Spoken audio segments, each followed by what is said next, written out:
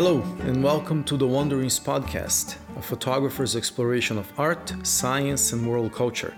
I am your host, Pedro Bonato, a fine art and advertising photographer based in Toronto, Canada.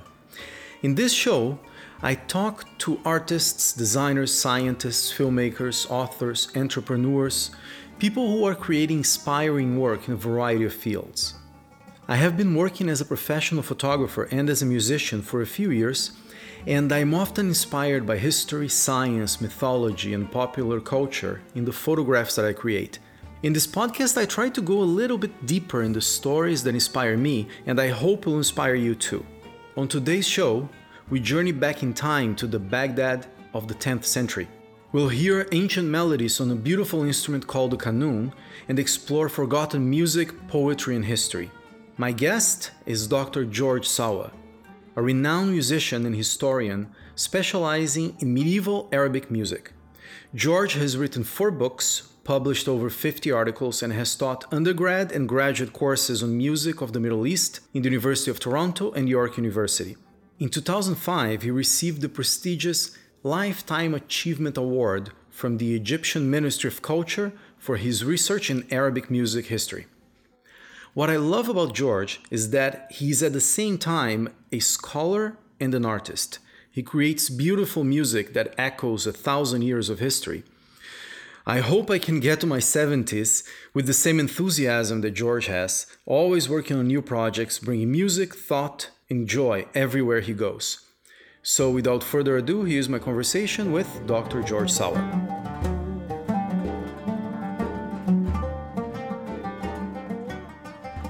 I am here today with Dr. George Sawa, historian, musician, and master extraordinaire of a bunch of different things.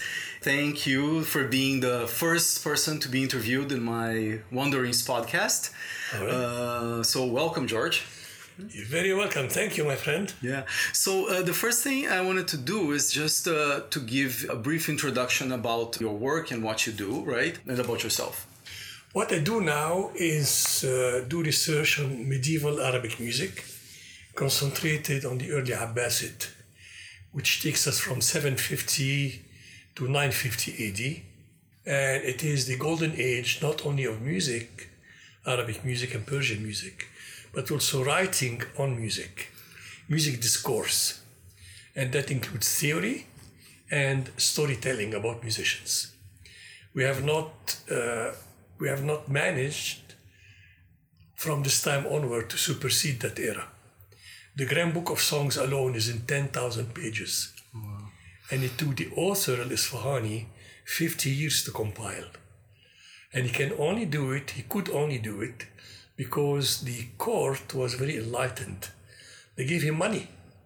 I mean, you expect the court to give money for people to compose music like the Esterhazy in Austria, in Vienna, Mozart and Haydn. But here on top of giving lots of money to musicians, they give money for research on music.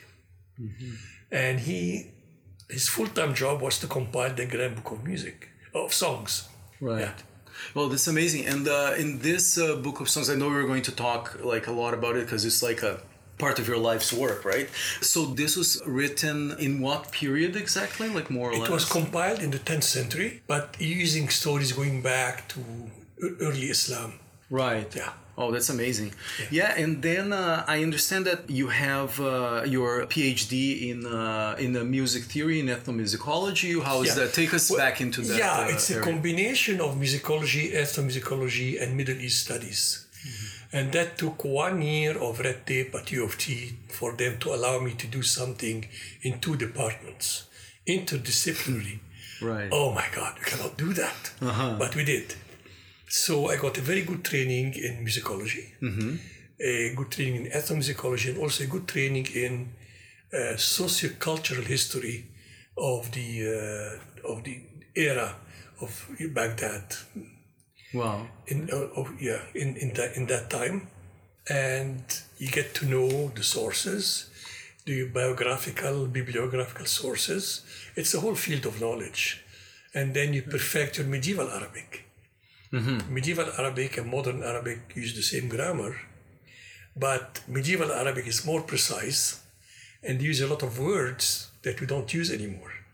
So you have to have an array of dictionaries to figure out the meaning. Right.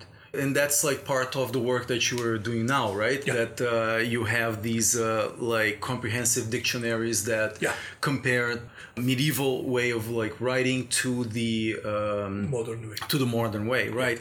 And we'll get into that when we talk about your book. But I was just thinking, like, so you were born in Alexandria, right? Yeah. In Egypt, and then you lived there for a while. So 23 years. Oh wow, okay. So like those formative years, and then you came to Canada, right? Yeah. So can you talk a little bit of like your study of music there, and then your journey to come to Canada? It was a real accident. When I was born, I found a piano in my house. The piano has a history. My father, Dimitri, was very organized. And he said, well, I have a sister, and when that sister gets married, part of her dowry is going to be a piano. It used to be a lute, but with Western influence, you want something more technologically advanced. Not this sort of medieval lute, even though the lute is a very complicated instrument. So with Western influence, and as a social status, you would have a piano as opposed to a lute. So he bought a piano for his sister. His sister never got married. She lived with us, never got married. So I inherited the piano and started to play early Abdul Halim Hafiz songs, Ahwak with Mandela and Sak, for example, by ear. Then my father said, oh, you're going to develop bad habits. Let's take you to a piano teacher. So he took me to an absolute nutcase, Madame Irene Drakidis, who had no other student but me. Nobody could put up with her. She was a nutcase. So I studied with her for like 12 years. An amazing musician. She played violin, she played piano, and she took courses with Alfred Cortot, very famous French piano educator. So we had Europe in Egypt without me needing to go to Europe and study these wonderful works of Brahms, Beethoven, Mozart, and Bach with that crazy old lady. She was always 49, and after 12 years, she was still 49. She never went beyond. And then I was also studying engineering, and part of engineering, you have to go to Europe and acquire some kind of practice. So I was lucky to go to Sweden. A very small city, they made electric switches and speakers for boats, all kind of stuff. So I played piano for the Swedes, and they said, okay, you play piano. Why don't you play an Egyptian instrument? You're playing Arabic music on the piano. I said, yeah, you know what? You're right. I've always loved qanun. I've never seen one in actual life. I saw it in films, but never seen it. So I resolved to go at the age of 19, learn qanun. And the way I was received in the Arabic school was unbelievable. They were so touched that somebody, middle class, most musicians in Egypt are very poor, middle class person, who plays piano in an advanced way, is going to condescend and play and learn the qanun. Quote unquote condescend, even though the qanun is very complicated instrument. So they treated me so well, and they were so kind. That's my teacher in Egypt. Oh, wow. So I took 4 years of intensive qanun playing. I wish I'd stayed longer, another 10, to study with the old masters. I also happened to have studied with the last group of the old school. All right, yeah, which is something we're going to talk about. Sure. And then after that, then you came to Canada. Yeah, and then you've been here. We're actually recording this in Toronto. You've been here. I mean, you travel all over the world, like for since your performances. 1970, 48 years here. That's amazing. Yeah. So spent 2 years to do a master in musicology, ethnomusicology, 7 years to do a PhD in Middle East Studies and Music, and I finished in '83, and it's been 35 years doing work on medieval Arabic music. Non-stop. Yeah, no, that's amazing. And one of the things that, like, we're gonna get to the qanun and in a bit, but I just wanted to, like, for the listeners that are like not necessarily versed in the differences between like Arabic music and Western music. So can you talk a little bit about the difference between Western music and to Arabic music? Western music and Arabic music were the same up to the 10th century. You have a singer and you have a lute, maybe another flute and a drum. That's about it.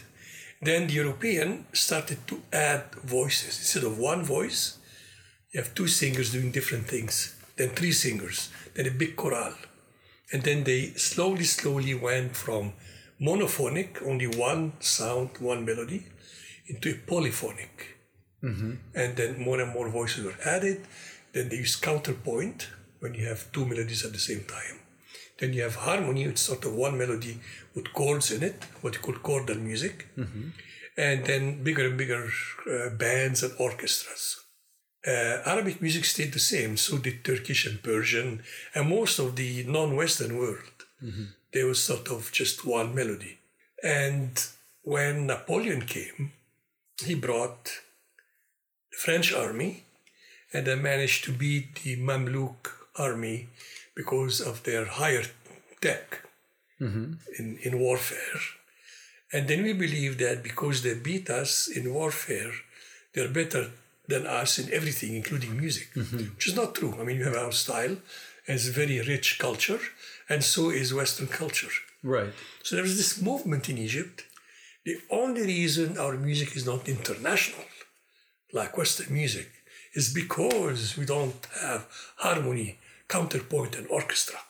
So we have to move on and orchestrate our music. But what do you do with the quarter tone? Right. It does not fit with the manners of harmony. And sort of utter nonsense. And I believed in that, and that's one reason I came here. And I said, well, instead of jumping from the 10th century, when Europe was exactly like us, to the 18th and 19th century, when they had all this edifice of sounds, the orchestra. Let's see the steps it took Europe to go from monophonic to polyphonic. Mm-hmm. And after 2 years of studying the movement, I said, you know what, let Arabic music be as it is.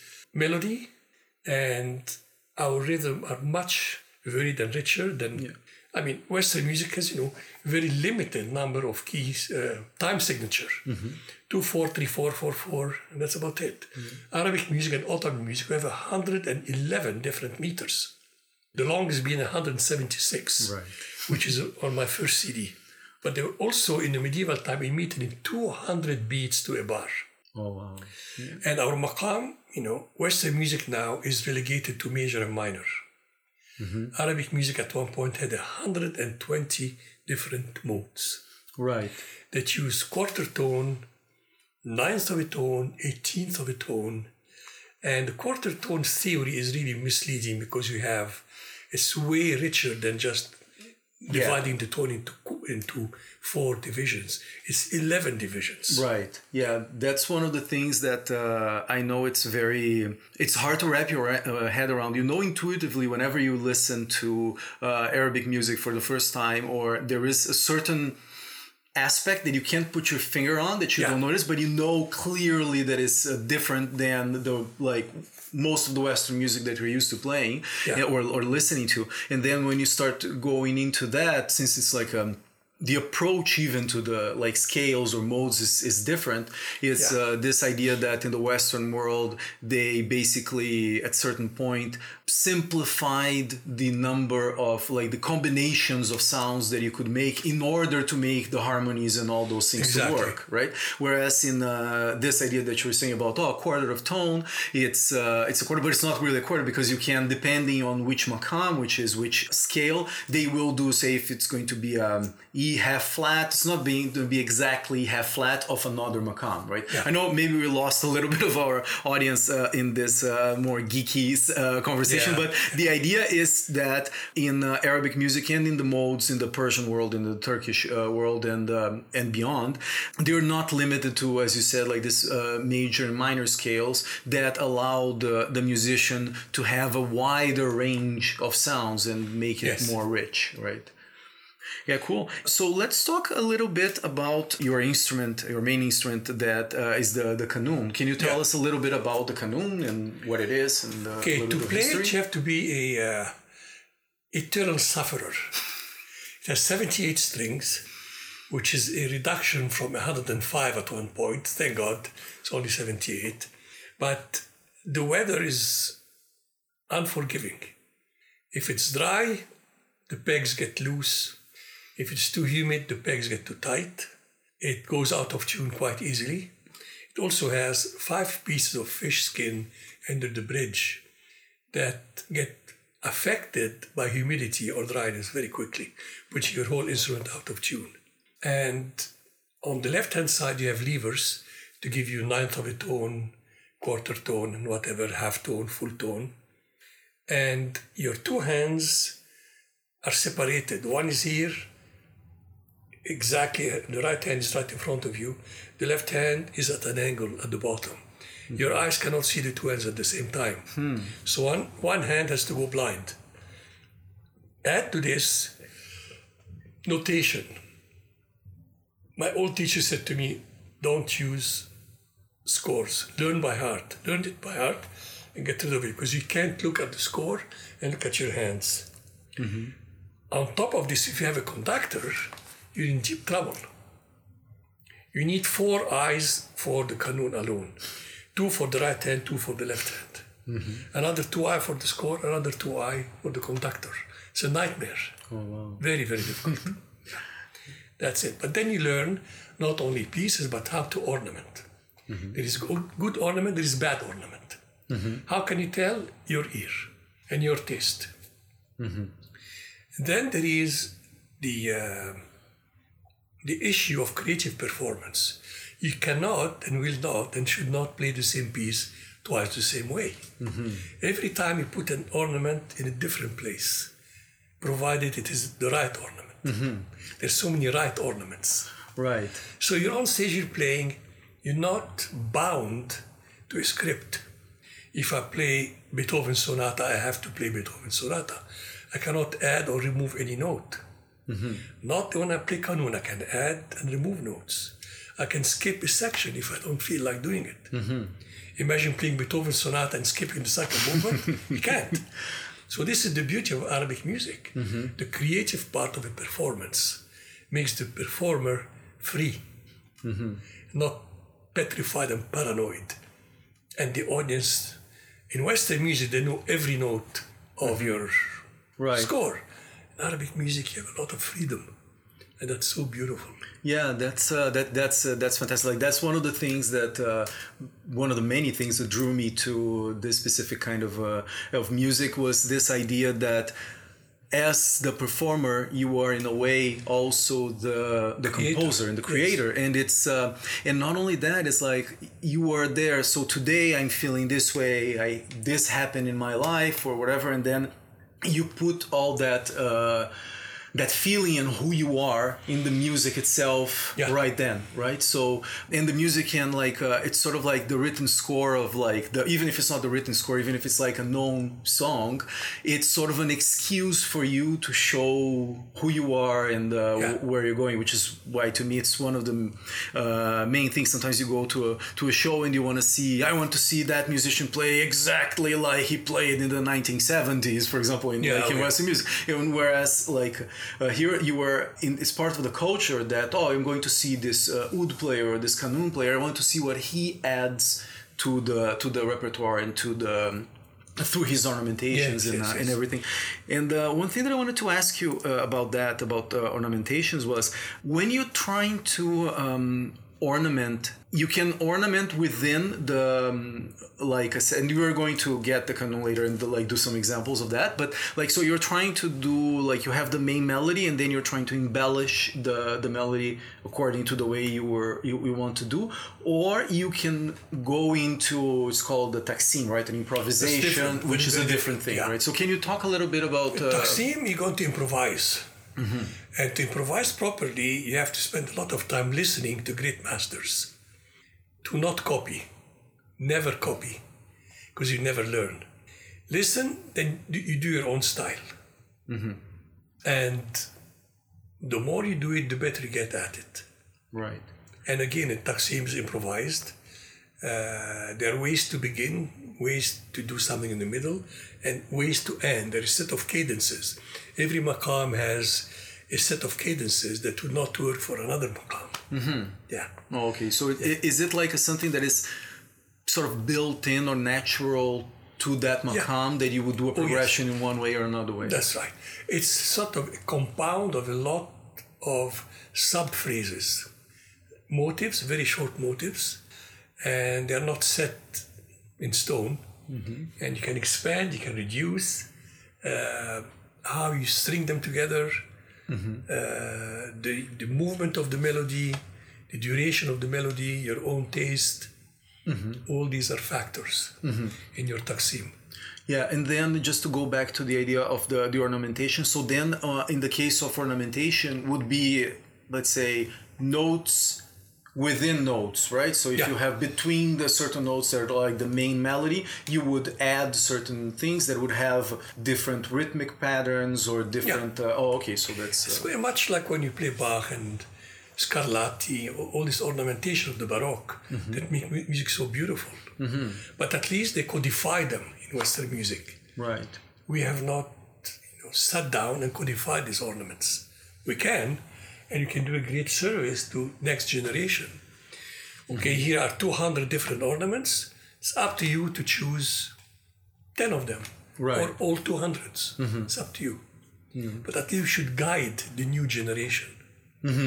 Yeah, which brings us to like one of the things that we started talking about in the beginning, which is part of your like life's work that is finally getting to be like published soon, right? Which is your translation of the Book of Songs, right? Yeah. And so can you talk a little bit about your research into that? I started the translation of the Book of Songs. Okay. We cannot do that at this point because it has been edited. It took the editors, I think 50 years, a team of scholars to edit the first edition. Actually, no, it was the third edition, but it was a team of scholars doing it. And because they are not experts in every aspect, I mean, you have to have an expert in perfumes, expert in mascara, food, architecture, furnitures, and music, and poetry, and prosody. So what I did, I said, okay, I can take care of the musical aspect of the Grand Book of Songs. So I spent 10 years going through 10,000 pages of the Book of Songs and entering the meaning of technical terms pertaining to instruments, rhythm, modes, musical forms, aesthetics, music analysis. It's a huge field. And I was surrounded by 17 dictionaries trying to figure out the meanings. And I'm hoping that this would be a step for other scholars to do a glossary. I did the music, there's a glossary of terms dealing with poetry, furniture, architecture, you name it. I cannot do all of it. It's not my field. But it's, once this is done, then you can do a final edition of the Grand Book of Songs. But that won't happen for another 200 years. Yeah. Oh, so can you talk a little bit more about like all the things that are involved in this Book of Songs? Apparently it's not just the idea of music, it's about all aspects of performance. Yes. So can you talk a little bit about that? Yeah, it's, I mean, the compiler, he was giving grant for 50 years. And he said, well, I cannot give you the list of songs composed and the modes and the poet and the composer. That'll be very boring. I'm going to tell you a particular song is sung. This is the mode or modes, because more than one composer set the poem to music, and they all set them to different modes. And then I'm going to tell you the story behind the song, to whom it was composed, by whom, why, what is the context. I mean, American anthropologists and ethnomusicologists think they've discovered the context. Well, the context was so crucial in medieval Baghdad that they had to tell you a story about the song. And you have all these narrators talking about a particular song, analyzing it, etc., etc. Oh, wow. So this is the beauty. It's socioculture and dealing with music, the combination. Oh, that's amazing. And then in terms of the music that is in this massive work, right? I assume it's music that has been passed down over like generations, and some of it even survive today. Do you know how they played? How does that work? No, by the time Isfahani was compiling it, a lot of the repertoire of 100 years before had gone, finished, because it's oral. Some of the songs survived. Some survived for like 60 years, which is wonderful, by being transmitted orally. But the taste of the court changed. The rulers were no longer Arabs, they were Persian. They were not interested in medieval Arabic poetry. They didn't even know Arabic very well.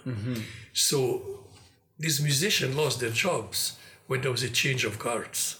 Oh, See? interesting. So this is one reason. And then you have the eternal problem, is music sinful?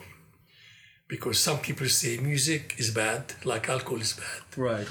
And music softens the emotion and leads to adultery. Heaven forbid there'll be sex between men and women. Yeah. Oh my Lord, so music is bad. Etc., etc. But also, often music was performed in the context of a party. What do you do in a party? You eat and you drink alcohol. So music by itself is not bad, but the context in which it was presented, associated I see. with drinking, and that's against Islam, against God. It was considered by some people at that time. Till now, I mean, Yeah. many places will not have music. Yeah, of course. Yeah, that's interesting. And then, but then there are like over time, because like I know that some like Mushahat songs, like they were like the poetry survives from a certain period, but then the music was composed much later, right? So later and then lost, because we didn't have. They did. I mean, there are really 3 stories out of 10,000 pages that talks about music transmitted in a written manner. 3 stories about only about 2 songs, and the transcription was so precise that the person who received the written notation managed to perform it like the composer had wanted it to be performed. Oh wow! But it is so lengthy; it takes so much time to do it. People didn't bother to use written transmission. Everything was done orally. So what's done orally gets lost, finished. So you have all the songs, we know the poetry, the instrument used, the mode, the rhythm, but not the melody. Oh, interesting. So, but in a way, it's sort of like an archaeology of music, right? Yeah. It's like you were digging to get fragments from different aspects of the music. Yeah, but you can't really get to the soul, gone. to the melody's gone. Huh. Yeah. All right. Yeah. But you have to wait until the 13th century to get a transcription in the written form of 6 songs. Very precise. So they tell you, this syllable of the poem takes this particular fret on the lute, on that particular string, and the duration is 1 or 2 or 3 or 4 beats, and etc., etc. Oh, interesting. And that's something that they were like in a way already doing back then. Then like they were like that we don't know. Oh, okay. Because the three anecdotes that talks about 2 songs transmitted in the written fashion does not give you tables, but it's sort of a bit obscure how it was done. And so but we know that they were like transmitting in a written form somehow back then. Yes. Oh, okay. Oh, interesting. Okay. Yeah. But then again, it was too time consuming that they didn't bother to do it. They only did it because the person wanting it was in a different city. So they said, okay, send it to me by post, as opposed to send me one of your students to teach it to me. Oh, interesting. Yeah, because that's one of the things that from I remember like reading like a lot of like musicians and scholars also, like everybody would actually go to like Baghdad to learn things and stuff, but then it was a much slower transmission, right, of repertoire and of traditions, right? It's very difficult. Arabic music is very difficult. Oh yeah. And you have to have a very good ear. If you don't, it's going to take you longer to learn the song. But then you have not only learn it, you have to memorize it. Then you have to feel comfortable with it. You have to practice it. After you learn, it's not enough to learn it. Practice it to become, you put no effort in it. Mm-hmm. It becomes a part of yourself in a way, right? Yeah, that's... All this stuff is documented in the Grand Book of Songs. That's fantastic. And that's, just to go back into your research into it, then you got aspects of this book that are more related to the music part of it, and then you are translating to both Arabic and English, like to modern Arabic and to English. And the Arabic to Arabic was really what I did that took 10 years. Mm-hmm. That's different. This particular work is English translation of the anecdotes, mm-hmm. with footnotes, commentary, explaining. I mean, every story is preceded by a short introduction, mm-hmm. to frame it. Then you translate it, and you write you analyze the stuff and right. explain it.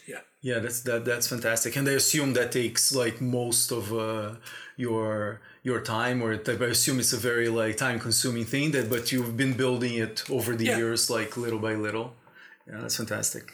Yeah, the other thing I wanted to ask you about is this idea of, it's a concept that I find one of the most like lovely in Arabic music. That is the concept of tarab, right? Oh yeah. So if you want to talk a little bit about that, I think it's tarab is, simply put, an acute emotion, strong emotion of joy or grief, basically.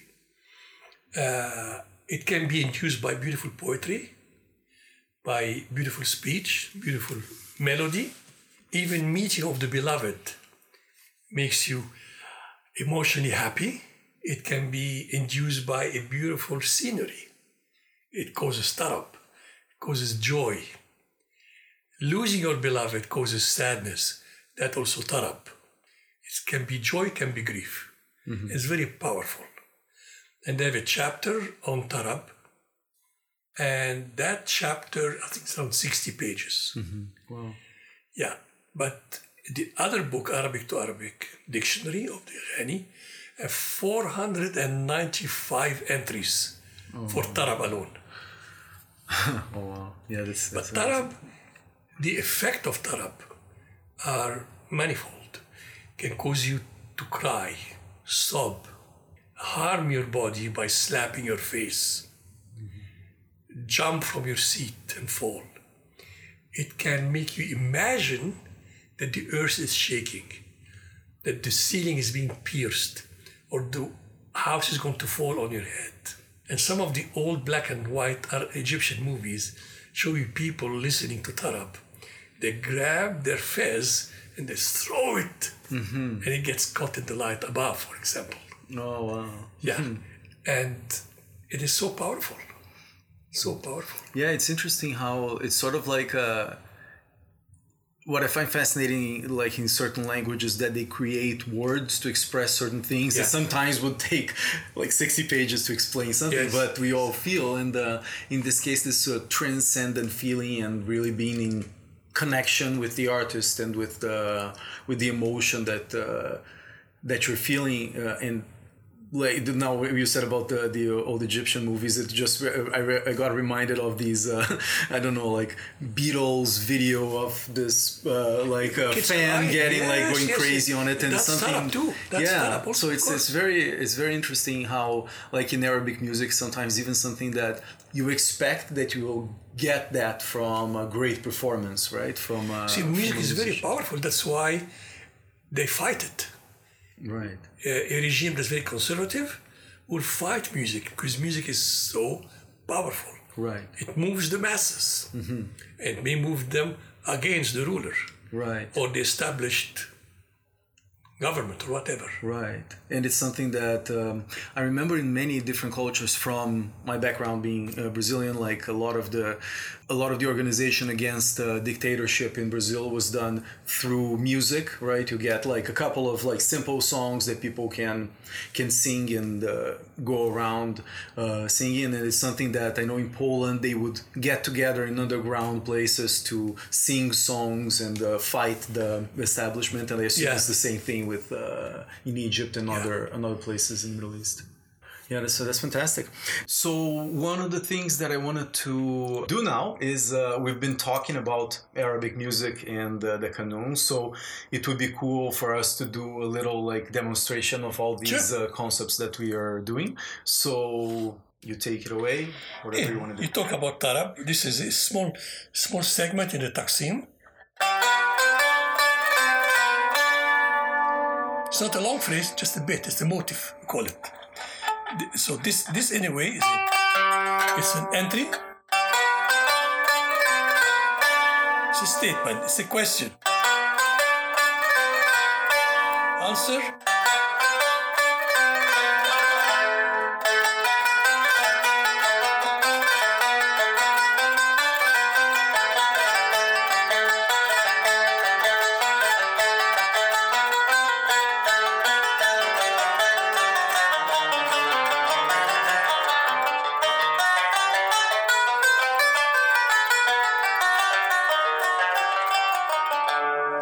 So the answer was, and then I elaborated on the answer, continued.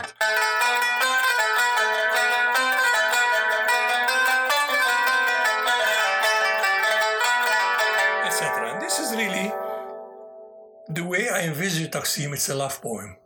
Mm-hmm. Always starts happy, always ends sad. So here is meeting, you just have a date and your beloved came and you're happy. You're very happy. You're having a wonderful time with her or him, whatever.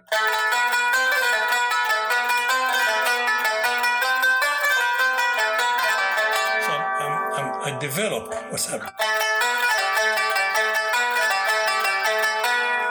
Sort of flirtation. Sort of come and get me.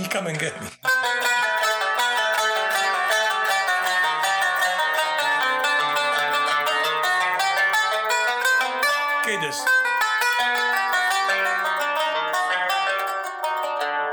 That's the ending of your Taqsim, of a section of a Taqsim. I can go like going down in search.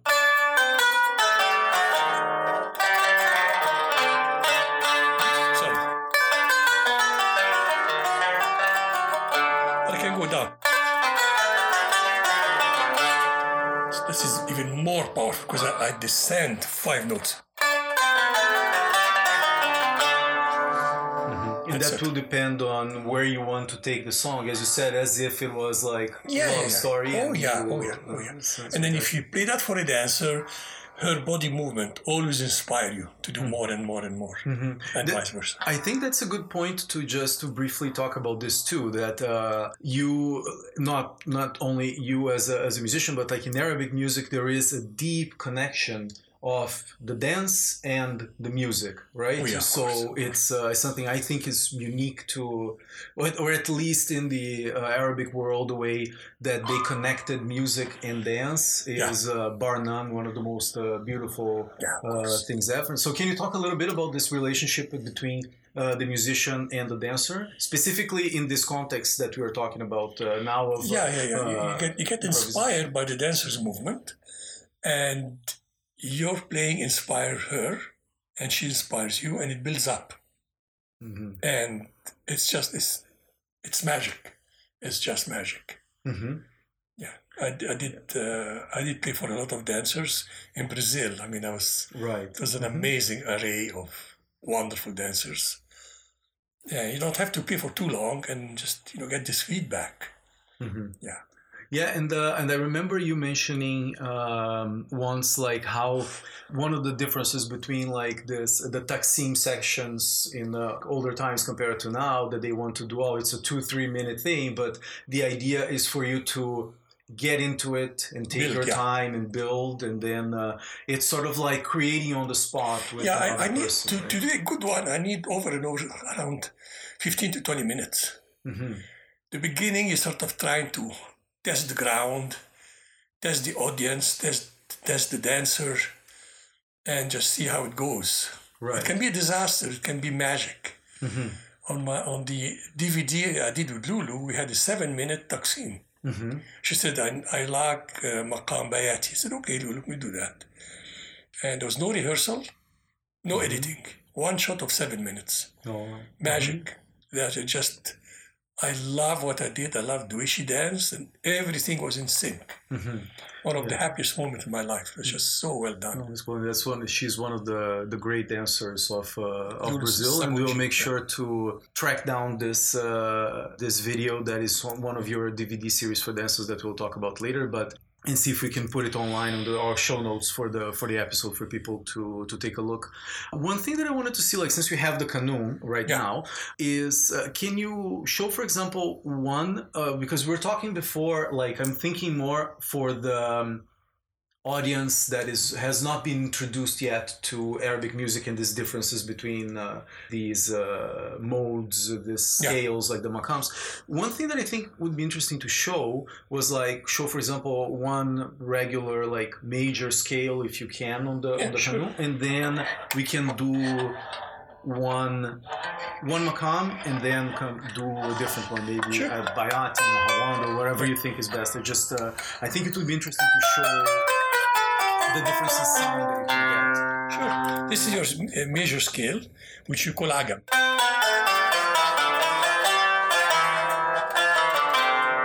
You can play it as a scale.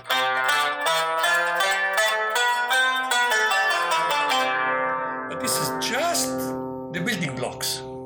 What do you do with it? The melodic movement.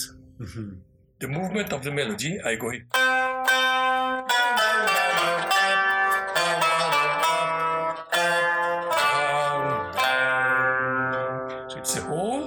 It's a dance. The music is dancing up and down.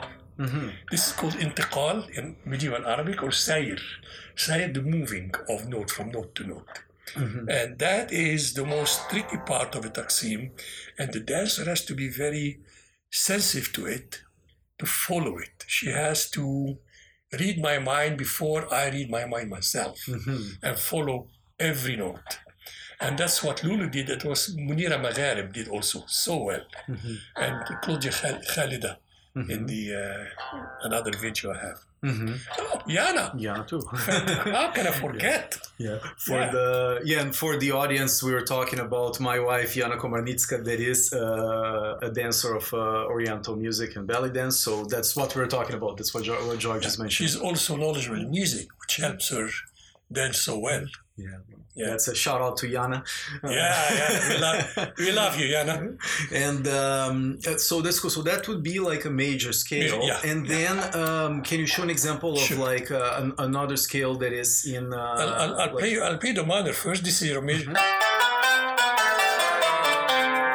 going to change some notes here and make it the minor scale that we call Nahawand.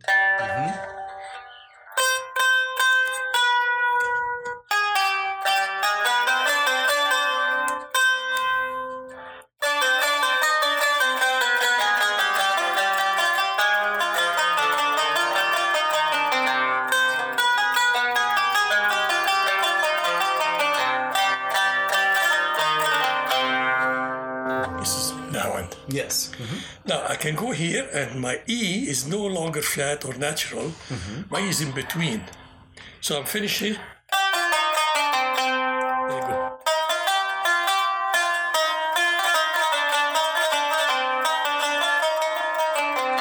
I went to Rast. Right. Different feel, different everything. And the dancer has to translate that with her body and her movement.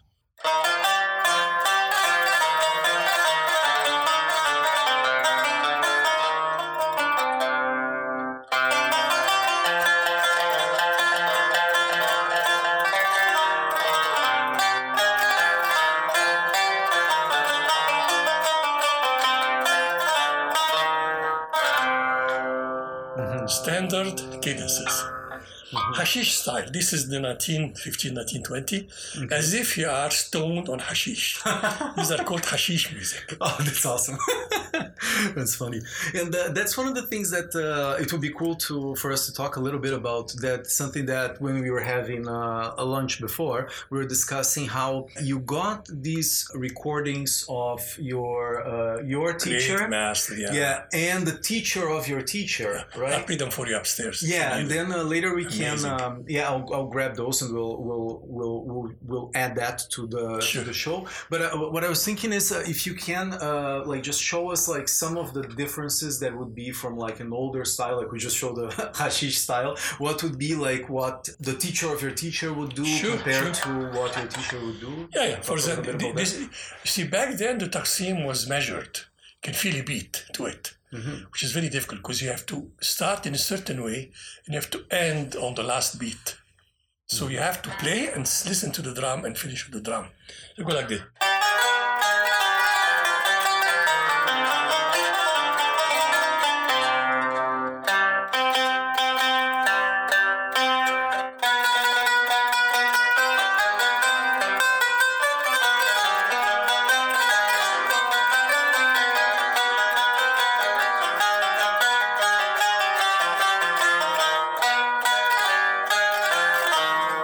As opposed to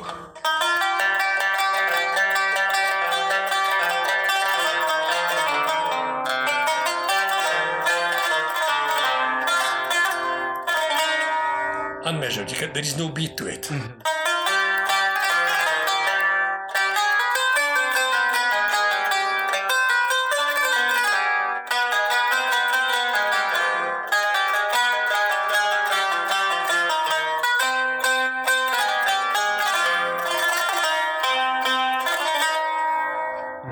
And that would be something that was developed more modern. Yeah, cool. Yeah, and in terms of ornamentation, because we were talking a little bit about that before, can you show like what do you mean by the kind of ornamentation? So, for example, if you can show one little piece of a melody and then show how it would be ornamented, just to compare a simple like melody with a melody with ornamentation. Sure.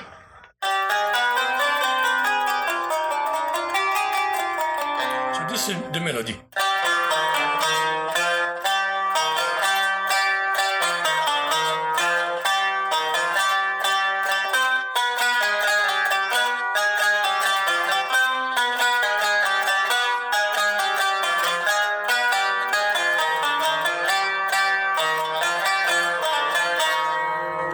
Which is nerve-wracking. Mm-hmm. It's not easy to play it like this. You need to. No, seriously. So you go. The left hand in the qanun, the old qanun style, you fill in with the left hand. Mm-hmm. Right hand is the melody, the filler is the left hand. So I double. Left hand.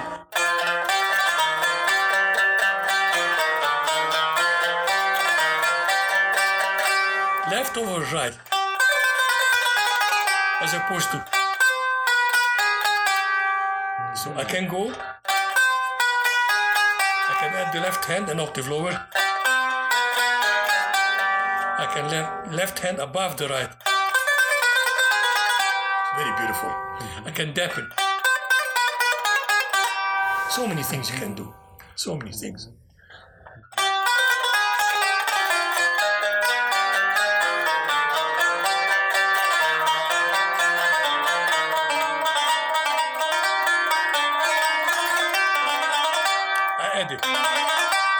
In the space in between. So here, I go 1, 2, 3, 4,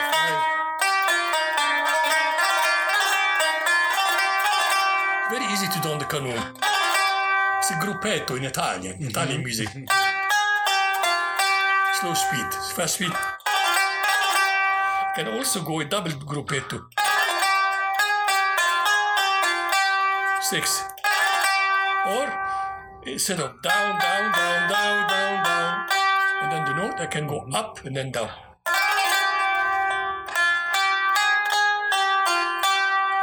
But it makes when you do it slowly, it doesn't sound good, but fast.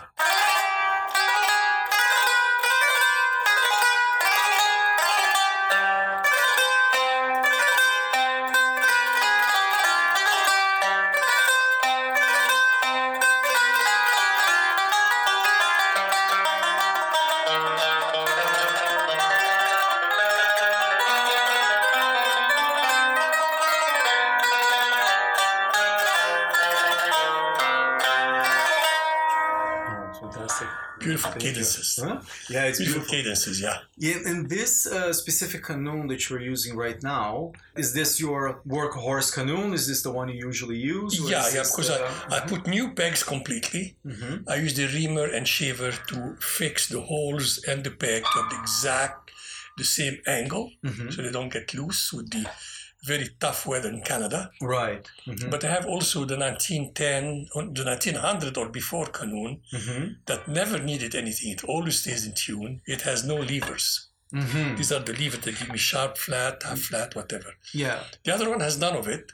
And every time you change maqam, you have to change tuning. Oh, I see. So it doesn't have that technological shortcut of having this levers. We'll put on the show notes for this episode a couple of photos that I took of your canoe, so we can, of course, so people can see, because this is an audio podcast, so people can see, go on the website and take a look and see which. To me, talking about the aesthetics of music, one of the things that I find also fascinating about whenever you start getting into this kind of music is also the beauty of the instruments themselves and how well they're so beautiful. Yeah, and they're so well constructed, and they have they look the part, and they sound as they look, right? They do. They do. Great art. Yeah. So first, George, thank you for showing us. My pleasure. Yeah, this is just like an introduction to people of both your music and your research and the canoe, in case people haven't seen it. So I actually urge people to go take a look at George's website and check out his music and everything. And the photos are done by an amazing photographer. Yeah. Full disclosure, I actually did photos for George for his website, and in this podcast, my idea is to go a bit deeper with people that I love and I admire, and to show their stories and things that inspire me. And it's one thing that I notice is also a good excuse for me to ask questions that would not come normally in a regular social interaction. It's, for example, I didn't know about your psycho teacher in the piano, back in Egypt, and I didn't know actually that you started with piano and then went into the canoe. It's a very interesting switch. One of the things that I wanted to talk about, when we were demonstrating the canoe and part of that music, we were talking a lot about the interaction with dancers. And can you talk more about how historically, from a point of view, how much do we know how the dancers would interact with musicians in the courts or in street dances?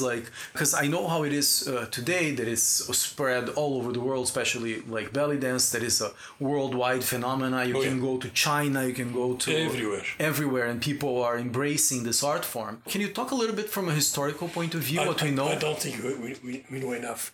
We know the types of dance that were used. We don't know the steps.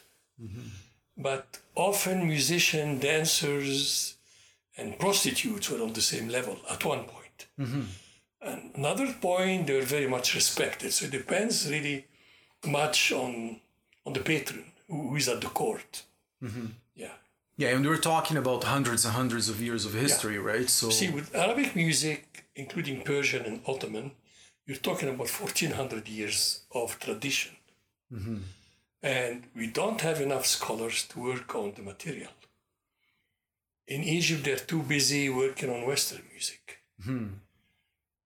instead of taking care of their own music. And we don't have enough facilities, enough libraries to have all these sources. You have manuscripts, you have books, you have dictionaries, biographical literature, bibliographical literature. It's a huge field. And without these tools, you cannot do much research. I'm lucky to be in Toronto. We have Robert's Library that has over 10 million books. And almost everything to know about Arabic music in print is there. Oh, wow. Yeah. Okay, I didn't know that. Because you are a rich society, and maintaining libraries and buying books is very expensive. Right.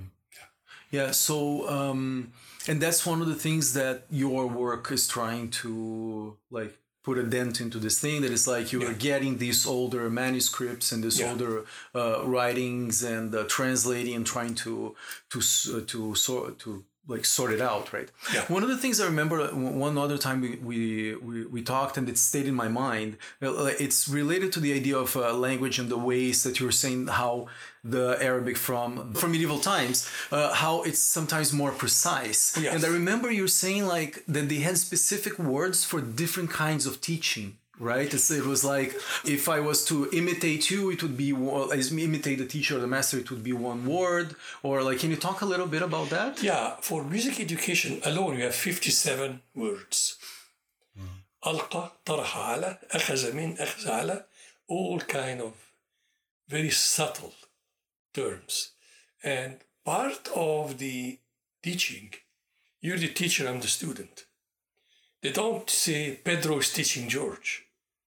علم. No. You say ضارب. I'm learning lute from you. ضارب is the third form of the verb ضرب. Includes two things. Striving and reciprocity. So you're striving to teach me and I'm striving to learn from you. And you're showing me something and I reciprocate. This is oral transmission. Right. All of this is encapsulated into third form of verb daraba. Oh, wow. Interesting. So rich. And very precise when you know the terminology, absolutely. Very precise of what you're trying to do. Yes. And it conveys a lot about the meanings of even the philosophy of teaching that you're using, right?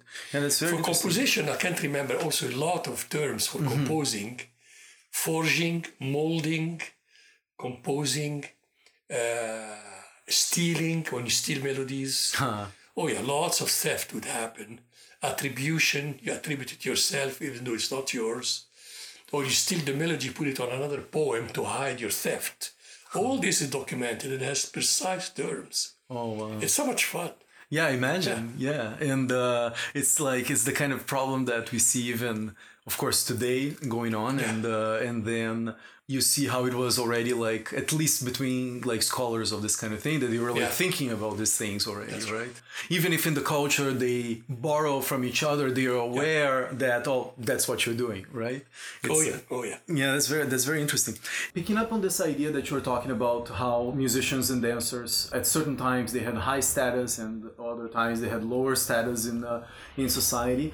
That reminded me of your latest book that has a lot of interesting stories. And so it's called Erotica, Love and Humor in Arabia, Spicy Stories from the Book of Songs. Can you talk a little bit about this project? Yeah, this is medieval Arabic porn. And that was the basis for the Arabian Nights 5 centuries later.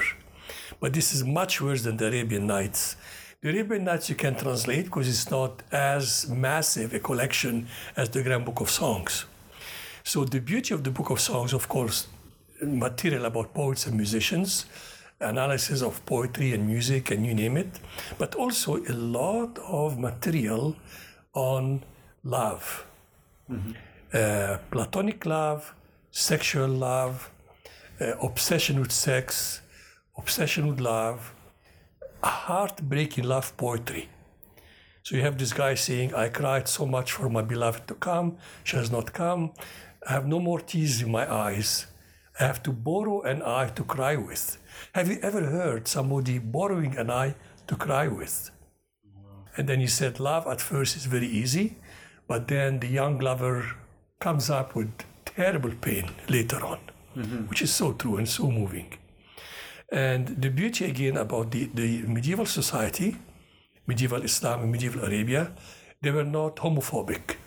So you have poetry praising heterosexuality and homosexuality, bisexuality. You have poems praising white, black and yellow women. So it was not racist. Okay? And a lot of poems praising women, a lot of poems where women put men down. And we have the feeling that in modern Middle East, women have no power. Of course, it's not true. Egyptian women are very powerful, but they don't show it. But back then, for example, this poet says to a poetess, you know, I'm dying to do something with you. I mean, he wanted to make love to her. And what I will do will not hurt your back. So she answered in poetry, in the same meeting, the same rhyme, "Yes, sir, it will not hurt my back, but it will inflate my tummy." Yeah, right. So Very it's, clever. So it's this combination, as the title says, right, of erotica, love, and humor that is so intertwined in the culture. Right? Yes, very much. Fantastic. And this material was translated from, just to get the timeline correctly, so this is from the 10th century? Yeah. It's the same source. I mean, I did the whole dictionary, Arabic to Arabic, and as I was doing it, I found these stories. I put them in a different file. Right. And as I was doing the glossary, I also found other story to put in my next book, and that's musicology and socioculture issue of music and dance. Right. So we talk about theory, instrument, transmission, composition, performance, social status, tarab, all of these things. And this is what you are working on right now to finish the last details for that, and it will be released hopefully this year in Leiden in Holland by Brill. I mean, I'm just waiting. The last step now is to get, like I had my own private editor that worked on the text, right? But that's not enough. It has to go to the editor at Brill in Leiden to have one more reading and send me more corrections. So I need to work on that. Right, that's fantastic, yeah, and congratulations on. Thank you, sir. And having this massive work being 40 years on and off. Oh wow, that's fantastic, and it's. That would put you, like, it's probably you are one of the people that know most about, like, an authority on this text specifically. About that era. About that era, yeah. I mean, some people sometimes say to me, write me an article for a dictionary of 2,000 words about Islamic music from the 7th to the 20th century. So I can't. I can't. It's not possible. And I can do something up to the middle of the 10th century. But that's it. That's what I know. And I spent 50 years on this. Yeah. So we're going to show the sound of the Qanun from the 19th century or earlier, right? We'll just move to a different room to do that recording. Before we do that, if you can tell people where they can find you and your website and all that kind of information. GeorgeDimitrisawa.com.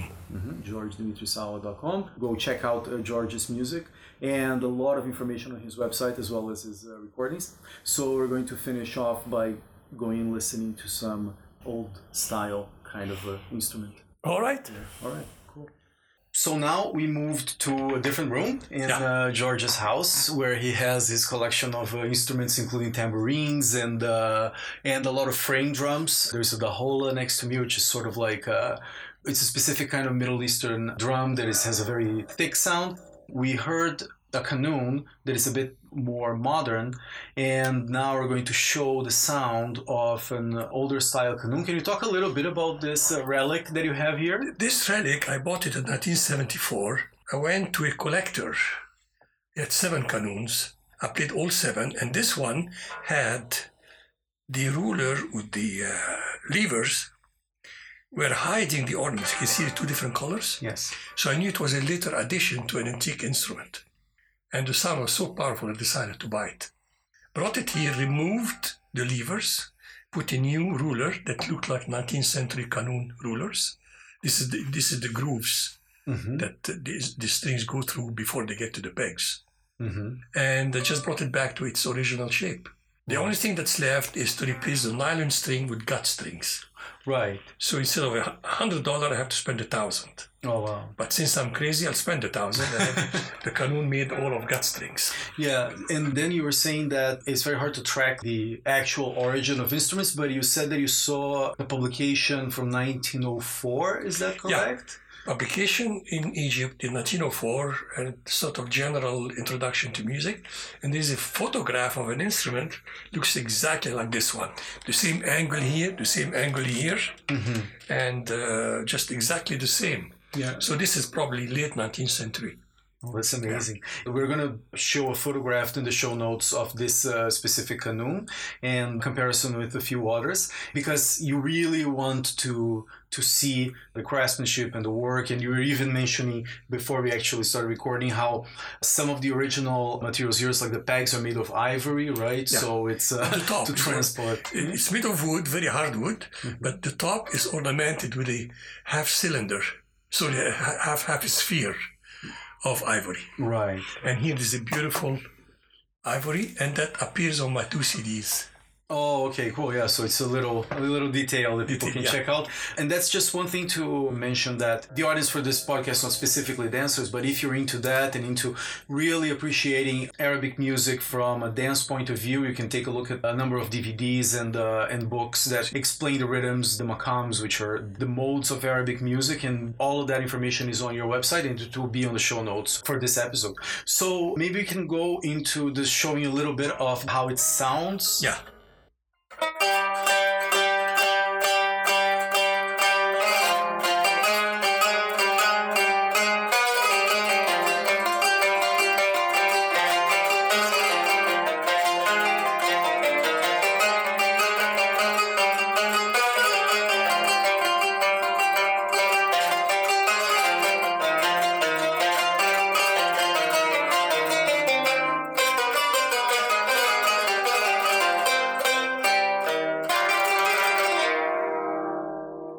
It's amazing. Very powerful sound. Yeah, it's beautiful. But if I want to change maqam, I'm here, for example.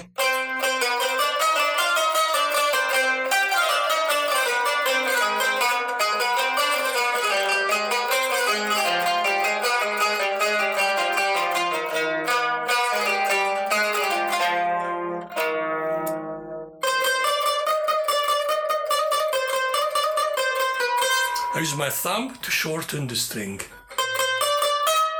C, D, E, F flat. I play D sharp.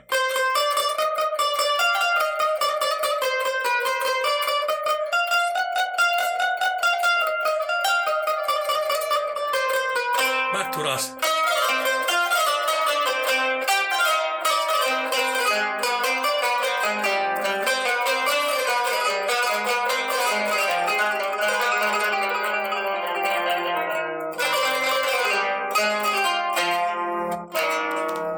Fantastic. The sound is so powerful. One of the things that I just noticed is how it's, since the technique will be different to get to those notes, the forms of expression that you can do when you have to do in using one instrument or the other one actually informs and changes the way that you actually very much where you were able to do, right? So I think my goal is that with this podcast we can have, like, sometimes get an idea from one area, for example, music, and then you apply to other kinds of artistic and creative endeavors, right? So one of the things to think about that I think it's like a cool takeaway from watching you play and demonstrate the specific technique that I haven't seen so close up before is that depending on the tools that you have, you'll have different kinds of artistic expression, right? And how that can be translated in different kinds of art forms, right? Absolutely. So that kind of limited. It's very, very interesting. Thank you for showing me that. My pleasure. Cool. So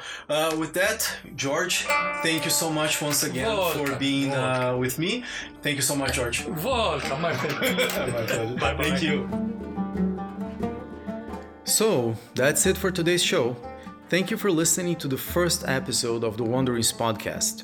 You can find show notes and links at pedrobonato.com/podcast. I put there some photos of the canoe you heard on this podcast, and I'm sure you'll find it as beautiful as I do.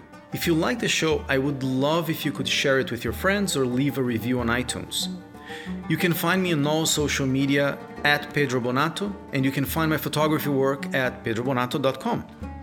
The music for the Wanderings podcast is provided by the Blue Dot Ensemble, a music and dance group exploring traditions from all over the planet, where I am one of the founders and the lead drummer. You can find us at bluedotensemble.com.